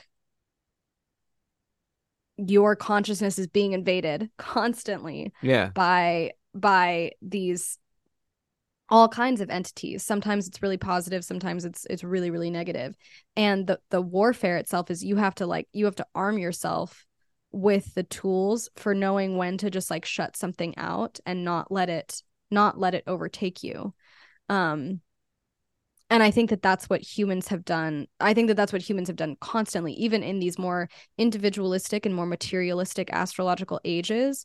Um, you sort of take up arms, and sometimes the armaments are actually material and to protect you. But um, yeah, I think that people are just way more attuned to having protection or being able to harness protection. Yeah, yeah. Well, it's like spiritual warfare. This is Yeah, all yeah, yeah, spiritual yeah. and astral and like It's all the all in things the you're astral talking plane. about are Yeah. like, yeah, yeah, yeah. And I think that the other thing too is that like it's an interesting relationship. I I also see like this like dualism, like this mind body dualism is also Mm, like a really really big problem for people too. Um because it disrupts your relationship to the holographic universe, thinking that like if you think that your brain and body are fundamentally disconnected, you're going to have a horrible time. That's also what's at the heart of all these religious cults, that these mystics that like can self-flagellate, but if they're in prayer they're totally fine because they totally. understand the connection between their mind and body. But something that is an interesting speculation that I've had is like I wonder if in this time of Aquarian consciousness telepathy, I wonder if the forms of protection and also maybe even some forms of religion are going to focus more on the physical body, like some like the way that you move. I think about the Chinese practice of qigong, which is like just harnessing the qi, your energy in your body, and like you do, and like it qigong sort of resembles tai chi, where it's like very like air the last airbender, like kind of tai chi movements of your limbs, but like you're moving your body in very specific ways to make sure that your energetic Yeah, body yeah. is functioning. And I wonder if that's going to be the focus of like the religion sort of, or these sort of practices of like making sure that your body is trained and resilient, and that your body is actually strong, so that then you can also like manage your energy that's going up and down in your body. I also think about this as like um I like whenever I read Raw Egg Nationalist and think about like this like absolute poison that, and especially in America, but in the West, the poison that people are consuming that just like totally drains your mental capacities. It drains like people thinking that they can just like be vegan and they're going to be fine. Like that's so fucked up to me, because you're fucking up your lymphatic flow, you're fucking up your blood sugar, you're fucking up everything in your actual physical body, and that affects your mental state, and it makes your mental state more susceptible. And so I think that these new religions or these new ways of protecting yourself from all of the mental invasions, it's going to have to focus on the resiliency of your physical body as well, and like what you consume physically, like your nutrients. I love that you said that about food and brought up raw egg nationalists. My mind was going there for sure. And that's an example of the internet not being all bad, actually. It Yes. seems to have, and I've said this on the show before, it does seem to have a net negative effect on society overall, Mm-hmm. but it's clearly not all bad. And I'm in I was into a lot of things before I really started spending a lot of time online, like lifting weights and eating healthy and stuff. But being around Rog Nationalist and his scene, like, definitely helped me fine tune that into like a way more effective, uh, you know, I don't know how to say it, a way more effective way to work out and Mm-hmm. a way more healthy diet. And I was Mm-hmm. already pretty good before, but and then there's other people who like have no clue about the fitness scene or the health scene, who totally transform their lives. And it's, the whole physique posting thing. It's like an awesome positive thing about the internet. Um, that is a subculture that is spreading, outside the gyms, because for like the longest time, especially like the actual bodybuilders, like, and like the supplementation and stuff like that, was like you had to go to like Gold's Gym forever if you wanted to have anything to do with Right. that. But Right. now you can get like a better education online than you could in real life. And it's like spreading that out through the population. And it's like really, really, really, really good. And of course, I don't want to get into this topic, but the left like dropped the ball. And Mm-hmm. guys like Roig Nationalists pick it up, and it's awesome to see. It's awesome Mm-hmm. to see. It's like super, super awesome trend in health food. And I certainly have, like, my diet is like almost all animal products now, Mm-hmm. Mm-hmm. and I feel like better than I ever have, like, in my entire life. And Yeah. this is all from the internet, all from memes. Like, I mean, of course, I back it up with real research, you know. Yeah. Yeah. Yeah. Uh, so my theory, my hope is that something like this can go really rampant and go really widespread.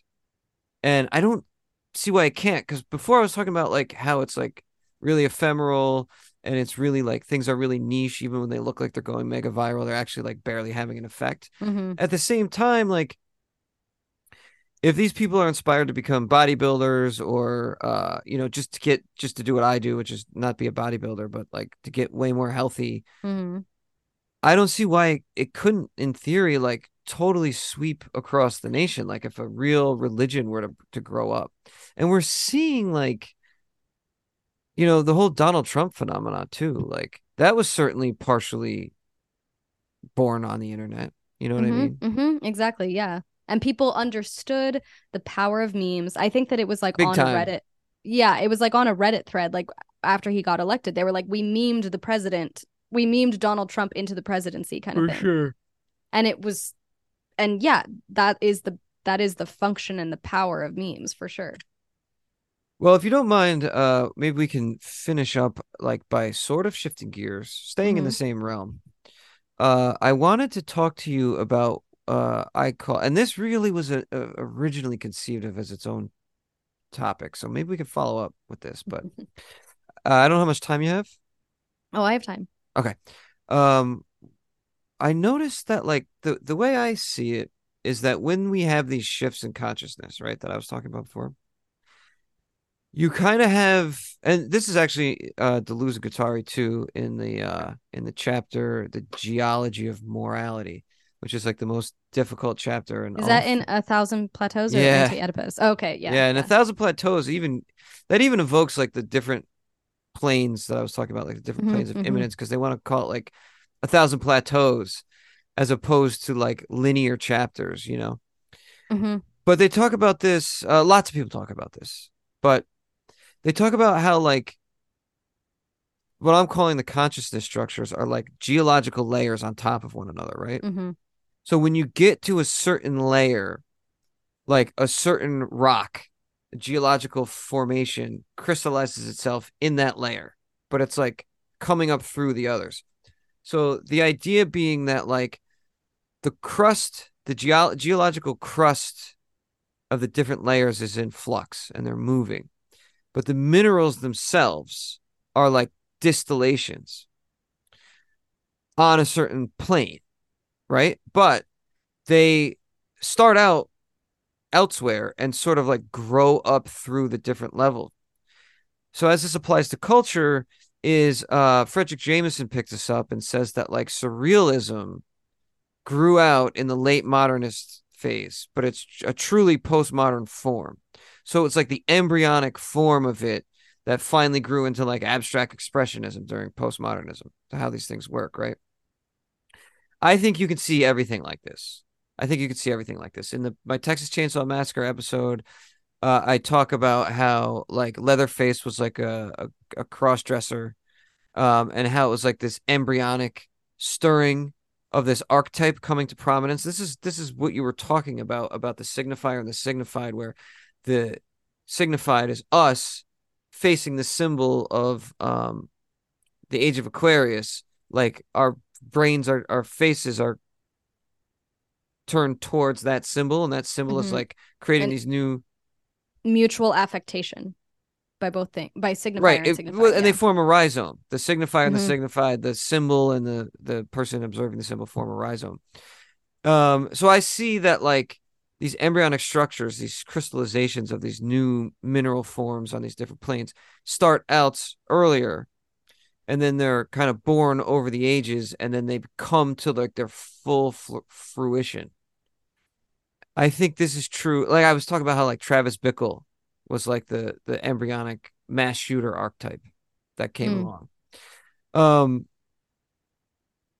that's the context for the point I want to make about the internet, is that the internet itself went through this form. It had this embryonic birth in human consciousness before it became real, and then it eventually evolved into like a reality. It was born into reality, and you can look backwards, you can look retrospectively and see that people were like picking up on this.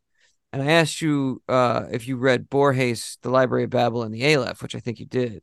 Mm-hmm. And I see those two stories as like the embryonic birth, the archetypical birth of this, because the Aleph, right, is this point in space and time where your consciousness can be tuned in to everything that's happening now and everything Yeah. that's ever happened and everything that's ever going to happen, Mm-hmm. all on this one like infinitesimal point of light in reality, which an Aleph is a symbol for Mm-hmm. infinity.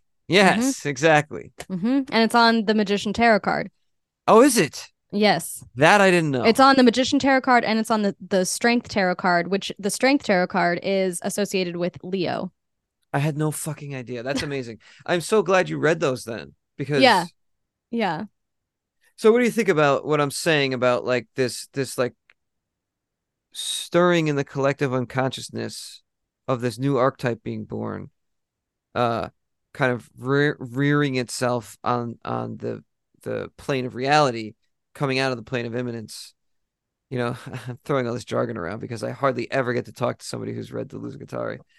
um Well, it's interesting when you talk about geological sediment and like mm, you use that analogy yes, because yes. because when I think about geology and I think about rock formations and you see the sediment, the only thing that breaks down sediment is water erosion, which is what Aquarius is, the water bearer.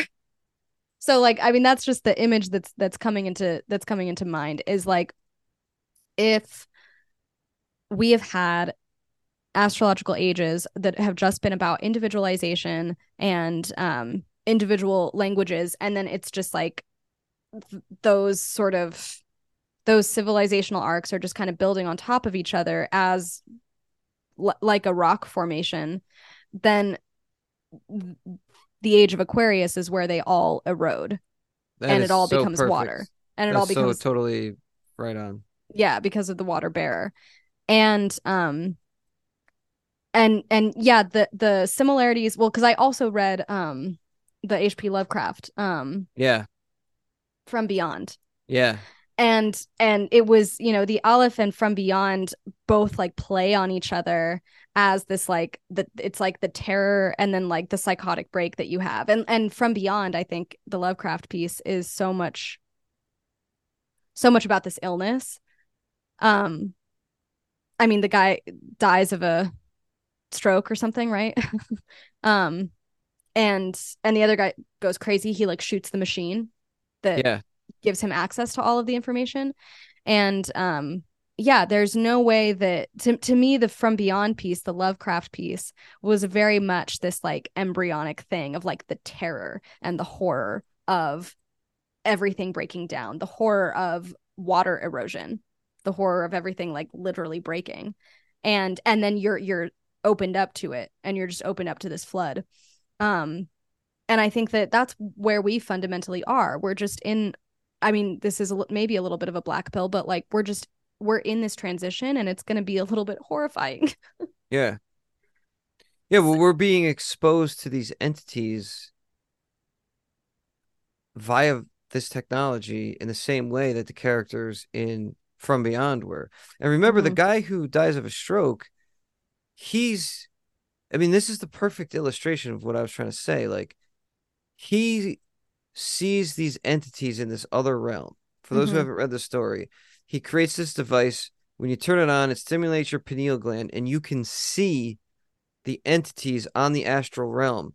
That, these planes are supposedly like laid right on top of each other. Right, So right. in the story, and this is, I don't know if Lovecraft was reading Steiner and Theosophy, but he was contemporary with them. This is how they Mm-hmm. explain the way the two planes interact with each other. That they're Mm-hmm. actually basically like interwoven with each other, but you can't cross the boundary, like you can't cross the membrane. But uh the device in From Beyond like makes you aware of those beings, and they don't really see you unless you do something to like elicit their attention. And then when Mm-hmm. they see you, they like come after you and they like possess you and make you crazy. And the guy who invented the device is trying to do exactly what I was saying. Somebody like Elon Musk is trying to do. He's trying to like use those beings on that other plane to like control and manipulate other human beings who are Mm-hmm. also on that plane. Mm-hmm. Mm-hmm. And metaphorically, the way I see that story is that like our technology is breaking down the barrier between the two realms, and it's like all of these demons are basically like flying around right around us, right with us now. It's Mm-hmm. Pandora's Mm-hmm. box. I mean, Mm-hmm. that's what it is. It's Pandora's box. And something that I wrote in the margin when I was reading the Lovecraft piece, I wrote Edisonic invention because Edison, like Thomas yeah, Edison. like Thomas Edison, exactly. Um, because it Thomas Edison, all of his inventions, everything about the phonograph and the telegraph, the the primary motivation for those inventions was actually American spiritualism. He was actually trying to speak to the dead. He was trying Oh, to invent that's ways to speak to the dead. And fucking amazing. what Thomas Edison took from Nikola Tesla was like, because Nikola Tesla was like, I don't know necessarily if Tesla was a theosophist, but he was very much in tune to the whole spirituality of technology, and very much in tune to like the high frequencies. Tesla had spirituality at the core of his motivation, whereas like Edison was just kind of like trying to be an exceptional man, I guess, and an inventor. And but anyway, but Edison wanted to communicate with the dead. Everything he, all of Edison's inventions are failed attempts to communicate with the dead, and to communicate with that other realm and with the beings of the other realm. And so I saw that as like in the Lovecraft story, very much like Thomas Edison. And now because of Thomas Edison, thanks to that, the motivation of connecting with that other realm, now we have this ability to like you and I sitting individually geographically apart talking to nothing but yet talking to each other. Yeah, So yeah, we haven't accessed that other realm, but we have accessed each other in this utterly non-material way, a metaphysical way. um and I think, and just another point and sort of another tangent is like the other thing too, though, is like psychic mediums and spiritualism and people who can do remote viewing, like Ingo Swann. Like it's all completely within the realm of possibility that we can access that astral realm. And you do that through, like Steiner would say, through meditation. You do that through psychic mediums would say you do that through honing your psychic abilities. More spiritual people would say you do that through ritual and like creating these like ritual context, ceremonial contexts in which you can interface. That's why people also like do psychedelics in very ritual ways, because they don't want to like just open themselves up to the astral realm. They want to do it in a specific context. I do not like to take mushrooms in social context, because when I take mushrooms, I literally see dead people. And so I Hmm. can't do it in a in a social context, or else like someone's dead grandfather is going to show up. Like, yeah, you have to you there it's all about the context that you put yourself into. And so, and yeah, the character in Lovecraft is definitely trying to like Yeah, harness exactly. that outside of the proper context. Yeah, absolutely. Absolutely. And then of course the Library of Babel, I mean, I had a earlier show called The Demonology of the Internet where the guy who invented Google, I forgot his name, he had a dream of an office with papers and drawers and books everywhere, and he was like opening each, different drawer with all the different information in there, and like that's how he like conceived of Google. And that's kind of like what the Library of Babel is. I feel like the Mm-hmm. Library of Babel is itself like this prefiguration of like Google. You know what I'm saying? It's like this infinite library where like everything is like catacombed off in this like honeycomb hexagonal area. And it's like each, and then all the information in the books is like stored in each of those. You know what I'm saying? And it's like, Mm-hmm.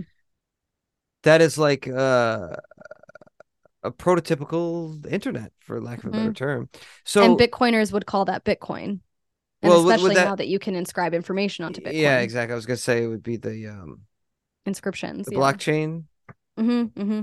Yeah, exactly, exactly.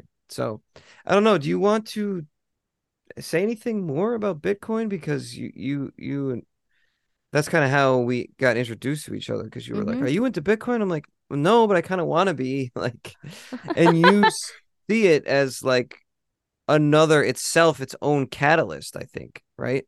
Yeah. I think that it's a big signifier of the age of Aquarius, Right, essentially. Again, because like Bitcoin embodies everything about the archetype of Aquarius, this 11th house communication network, individual nodes working within a network. I think that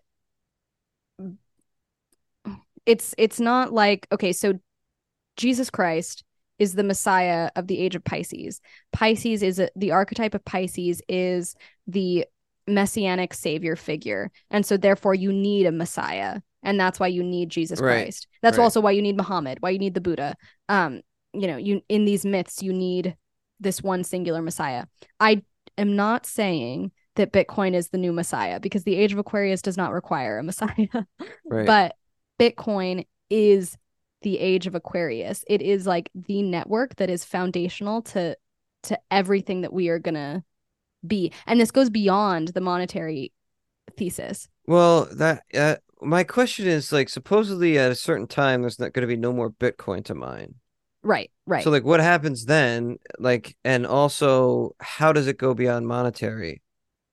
This is a great like closing of the loop, because do you know the year that Bitcoin is gonna be? You told me, but I forgot. It's 2140. Of course it is. Of course it is. And that happened independently, like Right. astrologers from the 1970s have been saying Right. 2140 is the age of Aquarius. Yeah. And then it was specifically programmed by Satoshi Nakamoto to reach final distribution in 2140. Anyway, um just supports the thesis. But what happens then is that then you're just going to be trading. You're just going to be trade it's going to Okay. be a scarce Yeah. resource, and you're just Yeah. going to be Yeah. trading the scarce resource, and so therefore the value is going to go up. But that really is just, it can only go up from there. That really is just constraining it to a monetary thesis. The other thing that's going to happen is, like, especially with ordinal inscriptions, all the like insane things that are going on with like how people, first of all, how inscriptions are being ordered, how sats, the smaller increments of Bitcoin, how they're being numbered and how they're being ordered. There's such a thing. There's certain classifications like rare sats or super rare sats, et cetera, et cetera. So there's going to be classifications of value after all 21 million Bitcoin are mined. So there's no sort of, there's not an immediate threat necessarily to once Bitcoin will stop being mined. There's no like threat to its usefulness. Um, but the fact that information can be inscribed into the blockchain, to me, that is like, and because it's so private and because it's so sovereign, the Yeah, way I that you know. set up your Bitcoin node, that to me is like this counterpart to the internet, where the internet is the information superhighway, but the internet is, we interface with the internet through these highly addictive machines and these black mirrors that we are scrying into and like becoming addicted to. The information superhighway is being mediated through this like demonic internet portal. Whereas, like, if you start inscribing information onto Bitcoin where you have privacy, you have it's programmed into the code to be private, to be sovereign, that's a much more, it's a safer way to interface with information. The medium is the massage, the medium is the message. Bitcoin, the blockchain, is going to be that medium that is way safer than the internet. It's Yeah, going to be a medium of information. It's way safer than the that's internet. great. That's what we were talking about before about how you have to protect yourself. So Mm-hmm. you're shedding your data, it's being picked up, or you're becoming susceptible to these entities that you encounter. Things like Mm-hmm. Urbit and Bitcoin are Mm-hmm. examples of tools that are at your disposal. And this is not a commercial for either of those things, although I'm Mm-hmm. happy to take massive amounts of money from either one of those outlets. But those things were specifically designed to protect from exactly the problems we're talking about. Exactly. Yeah. Yeah. Yeah. So The self sovereignty. Urbit is fully, yeah, a part of that. And yeah, I think that the decentralization, the blockchain, that is the white pill of the age of Aquarius. yeah, And I think that's where it's going. we need to see these things being utilized and integrated like much Mm-hmm. more than they are. That's the Yeah. problem. That's the problem. Like the internet is so distributed and that's by nature that it's reasonable to say that it's never going to crystallize into, a religion like I was talking about or massive use of Bitcoin and engagement in Bitcoin in this way. Mm-hmm. Mm-hmm. Yeah. I don't think that it's going to happen in our lifetimes, like how it's going to fully, I mean, again, because we won't be alive when Bitcoin is going to reach final issuance. Mm. So we don't really know. But I think that like the ordinal protocol, the ordinal inscriptions protocol that allows you to inscribe information into the blockchain, like that's a massive, that it can't be overstated, truly. Yeah. Um, Well, I'd like to yeah. learn more about it and participate in it more. It's like, because well, whatever. We'll see what Musk does. It could turn out great. It could Yeah, turn or it out could be a great. hellscape. All right, so listen, Who Bethany, what knows? we need to do is create a new religion and distribute it on the internet. And just Distribute it on Bitcoin. okay, we'll distribute it on Bitcoin. All right. All right. All right, That's what we got good. to do. Well, yeah, okay. So we have so much more to talk about. So you're gonna have to come back. We did a good job talking about Aquarian consciousness. I'm very glad you read Borges. You were Mm-hmm. tripping out. You were tripping out on Borges. Yeah. Well, with the Aleph especially, because I was just like, oh shit. Because also in some interpretations of early tarot and tarocchi, which is the Italian version, it's like sometimes the Aleph is on the Fool card, which is actually the zero card and not on the Magician card. And sometimes the Fool card comes at the very end to like close the loop. It's crazy. Yeah. Yeah, and we Full talked about psychotic that break. on Blood Meridian with the Fool Yeah. And the coming at world. the end. But what is the Yeah. let's have this be the end because I am I was gonna say concerned. I'm interested in what the significance of the magician card is with the Aleph on it. Uh-huh. Yeah. I think you talked about the magician card a little bit, but on the other episode. Yeah. Yeah. Yeah, because I was talking about uh the world card being the dancer, Yes. and and yeah, and the real dance, that the quote from Blood Meridian, the real dancer at the end. But so the magician card with the first Roman numeral 1, the magician is like from which all things spring forth. Like when you have a magician card in your reading, it means that you are doing supreme manifesting at that time. Anything that you want will come into being if you're getting the magician card come up in a reading. It has the infinity symbol at the very top. It has in tarot, there's four suits. There's the wands, the cups, the swords, and the pentacles. And they all have astrological associations with different elements. But basically, like those four suits comprise the four elements of the world that you need to manifest anything into being. And in the Magician card, there's a wand, there's a chalice, there's a pentacle, and there's a sword. So he has everything at his disposal. He has his arms. One arm is pointing up, one arm is pointing down, which is also the same gesture that the dancer is making in the world card. That's And amazing.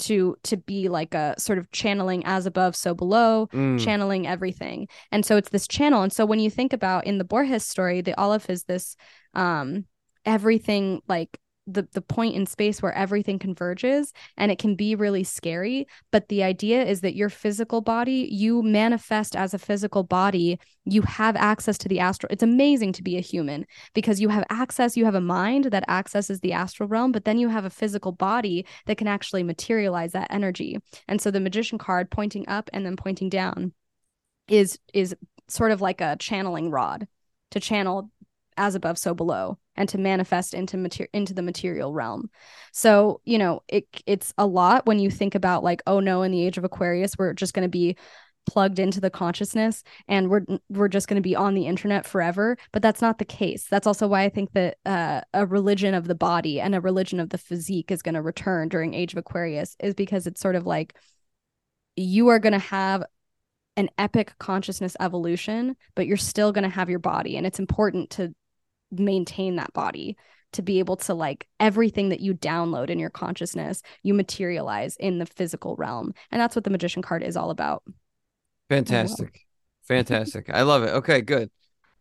Yeah, So, good ending point. yeah, we're ending on a positive note. Yeah, Well, look, yeah. thanks for coming. This was amazing. You got to come back.